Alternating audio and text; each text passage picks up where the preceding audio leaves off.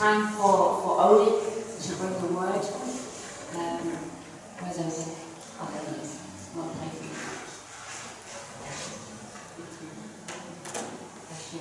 Father, we thank you for your Son. We thank you, God, for his faithful preparation, the time he spent with you in prayer and just hearing what's on your heart.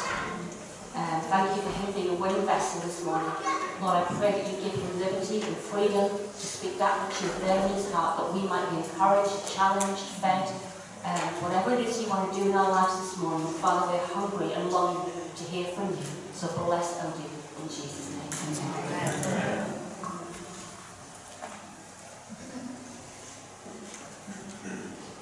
Good morning. Good morning. Can you hear me? Yeah. I want to hear the proof something. How are you today? Good. Getting a bit warmer, is it? Yes. No? For some people. Just let me know it's ready. So, well, if you came here today to be entertained, then I'm afraid you will be disappointed. But hope that I will challenge you a little bit. So, I just pray that when we leave here today, it will be a bit different from when we came today because we have Jesus. Amen. I like songs. Like music is something I've always loved. And there's an old song that goes like this: "How great thou art." You know the song. And another one a little bit younger that you probably know also is "How great is our God." How great is our God. Yeah. But these are not questions. These are proclamations. We are proclaiming how great our God is. But I have a question for you today. And my question for you today is, how great is your God? Because we have to be careful not to make God small. It's so easy. It's especially easy when you start knowing people so well. And when you know people's first name or something, they become a bit small. They're not as great as us. And same with God. If you know God's first name, then he may not be as big. You know God's first name? You don't know God's first name? It's Andy. There's a song about it. Andy walks with me. No? Well, this was all the entertainment you get today. So where was I? How great is your God? I want you to ask yourself often during this week, how great is your God? Don't answer me, it's for you. Just how great is your God? So what can he do? Is he smaller or lesser than he was back in the Bible time, when we read in the Bible? Or don't we make him a bit smaller to understand him a little bit better? You know, right in the beginning of the Bible, Genesis 1, verses 1 to 5, it says, "In the beginning God created the heavens and the earth. The earth was without form and void, and darkness was on the face of the deep. And the Spirit of God was hovering over the face of the waters. Then God said, let there be light, and there was light. And God saw the light, and it was good, and God divided the light from darkness. God called the light day, and the darkness he called night. So the evening and the morning were the first day." And we continue to read about the creation. But you see that he didn't wave some magic wand or anything, like a thing, He just spoke, just said, and it came to be. His word was enough. His word was enough to create the whole world as we know it. And it's not a small world. And this great, big God, he spoke to people, at least certain people, and we read about it. And not only did he speak to them, he gave them very specific instructions. Take Noah, for example. He didn't just tell Noah to build an ark. He gave him specific instructions. It's supposed to be this long, this wide, this tall, and you use this material for this and this for that. And then I'll send the animals to you. And to Moses, he told Moses even more specific the measurements of the tabernacle, the measurements of the what you call the tent or whatever they had to put up, the poles, how to make the poles. And I think I remember seeing that who was supposed to make the poles or make some things. So it's amazing that very specific instructions. But this is a long time ago, so it's got different today than it was back then. The Bible says in Psalm 119:89, "Forever, O Lord, your word is settled in heaven." In Psalm 100, verse 5 says, "For the Lord is good, his mercy is everlasting, and his truth endures to all generations." In Hebrews 13:8, Jesus Christ is the same yesterday, today, and forever. And I think by looking at just these three verses, that it doesn't matter how we feel, it doesn't matter how the world sees things, God is the same. Yes, He doesn't change. We may change and we may wander away on things, but He doesn't. Last week, Kath told us about a song she had heard. It's a song I really like. I do really like country music, so much to my wife's dismay. But the song is called "Count Your Blessings," and I recommend you look at the lyrics of the song. But I'm going to read to you the verse 4, which is it goes like this. I'm not going to sing it though. "So amid the conflict, whether great or small, do not be discouraged. God is over all. Count your many blessings, angels will attend, help and comfort give you to your journey set." And the chorus goes on, "Count your blessings and one by one." And what I learned about this is a simplicity. It's not about your status or where you are in your work with God. It's not, it doesn't matter where you are, it doesn't matter at all, because you can count your blessings, and there are a lot of them. And for example, I can name a few. I woke up this morning with a roof over my head, with a family I love and family that loves me.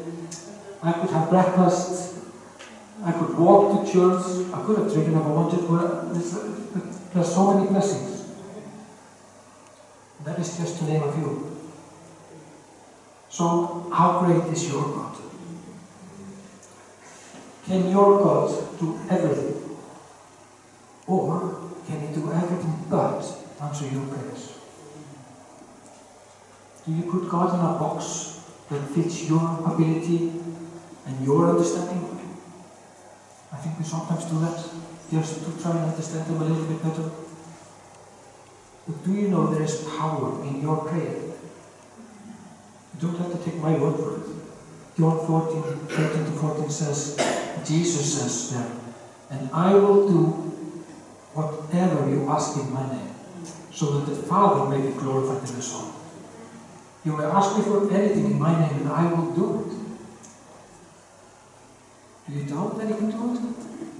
Jesus was asked, he was asked if He could, and His response was, "If you can." Everything is possible for one who believes. This is Mark 9:23, if you want to put it on. So back to my question, how great is your God? I want to give you a little lesson in math and science. Maths and science. The largest known star I have found is called UY Scuti, and it's about 5,219 light years away from Earth, which is far away. And its diameter is about 186,650 times the diameter of the Earth. But the Earth's circumference is about 40,000 kilometers, and this star's circumference is 7,465,994,941 kilometers. Yeah, I understood the last 3 minutes. If a regular passenger airplane would fly around it, it would take almost 950 years if it could maintain a speed of 900 kilometers per hour. That's how big it is. So, if you try to put things in perspective, if you look at the Shard in London, which I'm not really familiar with, but it's a high building, it's over 300 meters high, which is quite high. Then the Earth would be 1.6 millimeters in diameter. That's the size difference of these two. So enough of math and science, sorry. But you see the difference. When we look at the earth, we find the earth being big, but it's just like a grain of salt or something compared to the US 14. But our God created the heavens and the earth. He created the earth. He created this big star. And yet, these stars are like a grain of sand in his hand. That's how great this God is. And yet, this great God, this unthinkable, great and big God, he cares about you. He knows you by name. And not only that, he knew you before you were born, before you were made. It says in one time, he knew you before time. And he loves you so much that he sent his son to die for you, just so he could have you in his presence. Have you thought about why God sent Jesus to earth? To say, live blameless life and die for our sins. It was just so you and I could have, so you and I could be in his presence. That's how much he loves you. And it doesn't matter how big your problems are, or what it is. God is big, and he can make your problems go away, or he can use them for good. If God kept you before the beginning of time, it's in your DNA, it's just waiting for it to be awakened. I guess you all know the life story of a butterfly. How it goes from being this creepy crawly thingy to being this beautiful, like solid, really big, majestic, beautiful things. But you know that the butterfly has the same DNA as the caterpillar. Same DNA. It's amazing. The caterpillar creates a cocoon, whatever it's called, and then it crawls into it, and it digests itself, becomes a soup. And then something happens, and it turns into this beautiful butterfly. And this process is called metamorphosis. It's a Greek word, and it means transformation, or change shape. It reminds me of 2 Corinthians 5:17. Therefore, if anyone is in Christ, he is a new creation. Old has passed away, behold, and all things have become new. Is it possible we have missed something here? Are we holding on to something that we shouldn't when we receive Jesus? Are we still holding on something from our old life? We need to let go and let God have his way in us so we can transform and be this new creation. Just as he called us in 2 Timothy 1:9, it says, who, that is God, has saved us and called us with a holy calling, not according to our works, but according to his own purpose and grace, which was given to us in Christ Jesus before time began. So there is a purpose for our lives. And you could say that this purpose lays dormant until we are reborn in Christ. Or we have an unused potential, or dare I say, we have unused DNA in us until we accept Jesus into our life. It's amazing. But what does the caterpillar have to do to get there? It has to die and be reborn. Like Jesus said, for whoever desires to save his life will lose it. But whoever loses his life for my sake will find it. We have to be willing to let go of our way of thinking and be transformed by Jesus and take up the kingdom way of thinking. So what is this kingdom way? How is the kingdom mindset? Well, look at Jesus. He, knowing who he was, where he was from, the King of Kings, the Lord of Lords, he bowed down and washed his disciples' feet. Allow Jesus to wash your feet. And then he said, go on and do the same, just as I did. Allow him to wash away the past, the dust of the road, make you new, be transformed.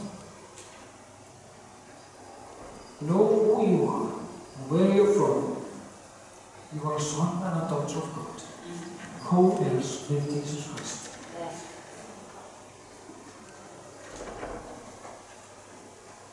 So when you ask Him into your life, and you truly receive Him, He makes you new. The old things, they pass over.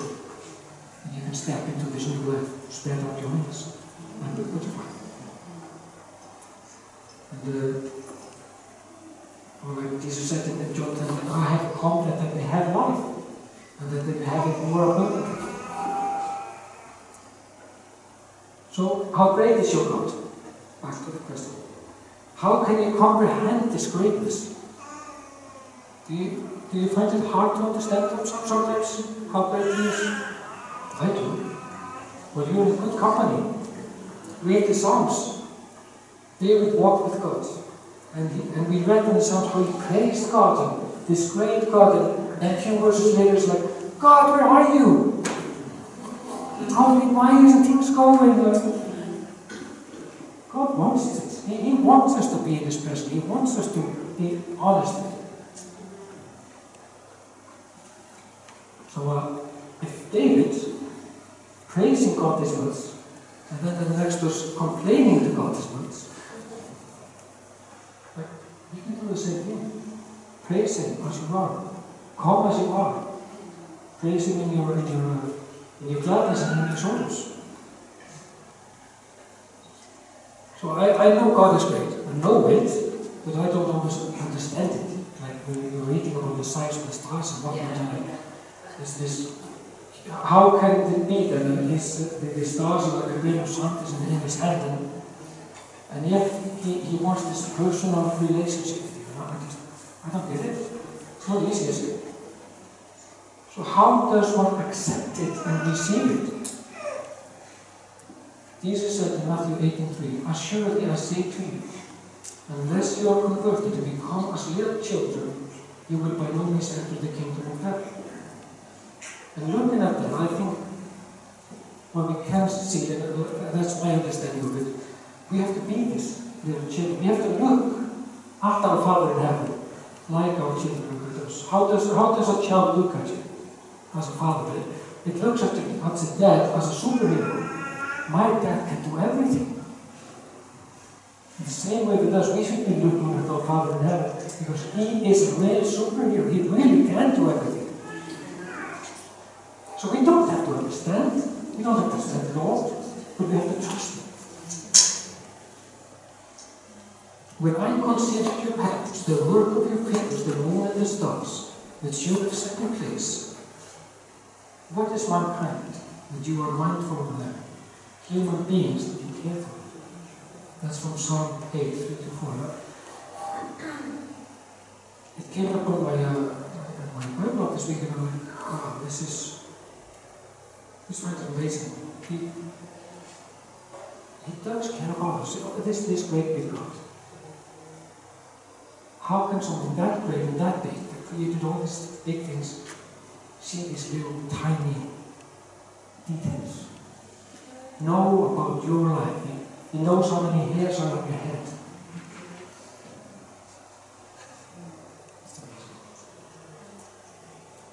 You know, how we see people, how we see someone else, isn't always the same as someone else sees the same people. I want to share you a little story. My dad was a musician, a very good one. He was not one of the famous in Iceland, not as a pop star or anything, but he was very well known among the musicians because of his talent. He had other great talents too, and I learned a lot from my dad, which I'm grateful for. But the music talent, I only have a fraction of what he had. But when I was about 12 or 13, we moved to another village in the south of Iceland. And I, of course, started at school there and such, and in my class, there were 3 guys that formed a band. And that area where we lived was very known for music. And one of the most known bands from between 65 to 75, great rock band, who came from that place. So music was a big part of the day. Anyway, one of the guys in this band, he comes up to me when he finds out who's my dad. And he said, well, you must be able to play a bass, because your dad is one of the best bass players. I had never, ever touched an instrument before. And I've never shown any interest, really. But he saw, because very fond, he must be able to. So that taught me, and then I learned from my mates. But they haven't been for that boy expecting me to know how to play the bass. Because of who I was, or who my dad was. I probably never started. So where I'm going with this is when we accept Jesus and become this new creation, we should expect to become more like our Father in heaven. And then I'm talking about these characteristics. Sorry. People will look at you and say, you are from, your identity is from heaven. I expect that you can. And God will, He will give you equipment. I was going to give you equipment to do this. So dear friends, our God is a great God. So seek God, draw close to Him, and He will draw close to you. There is no better place to be than to be in His presence.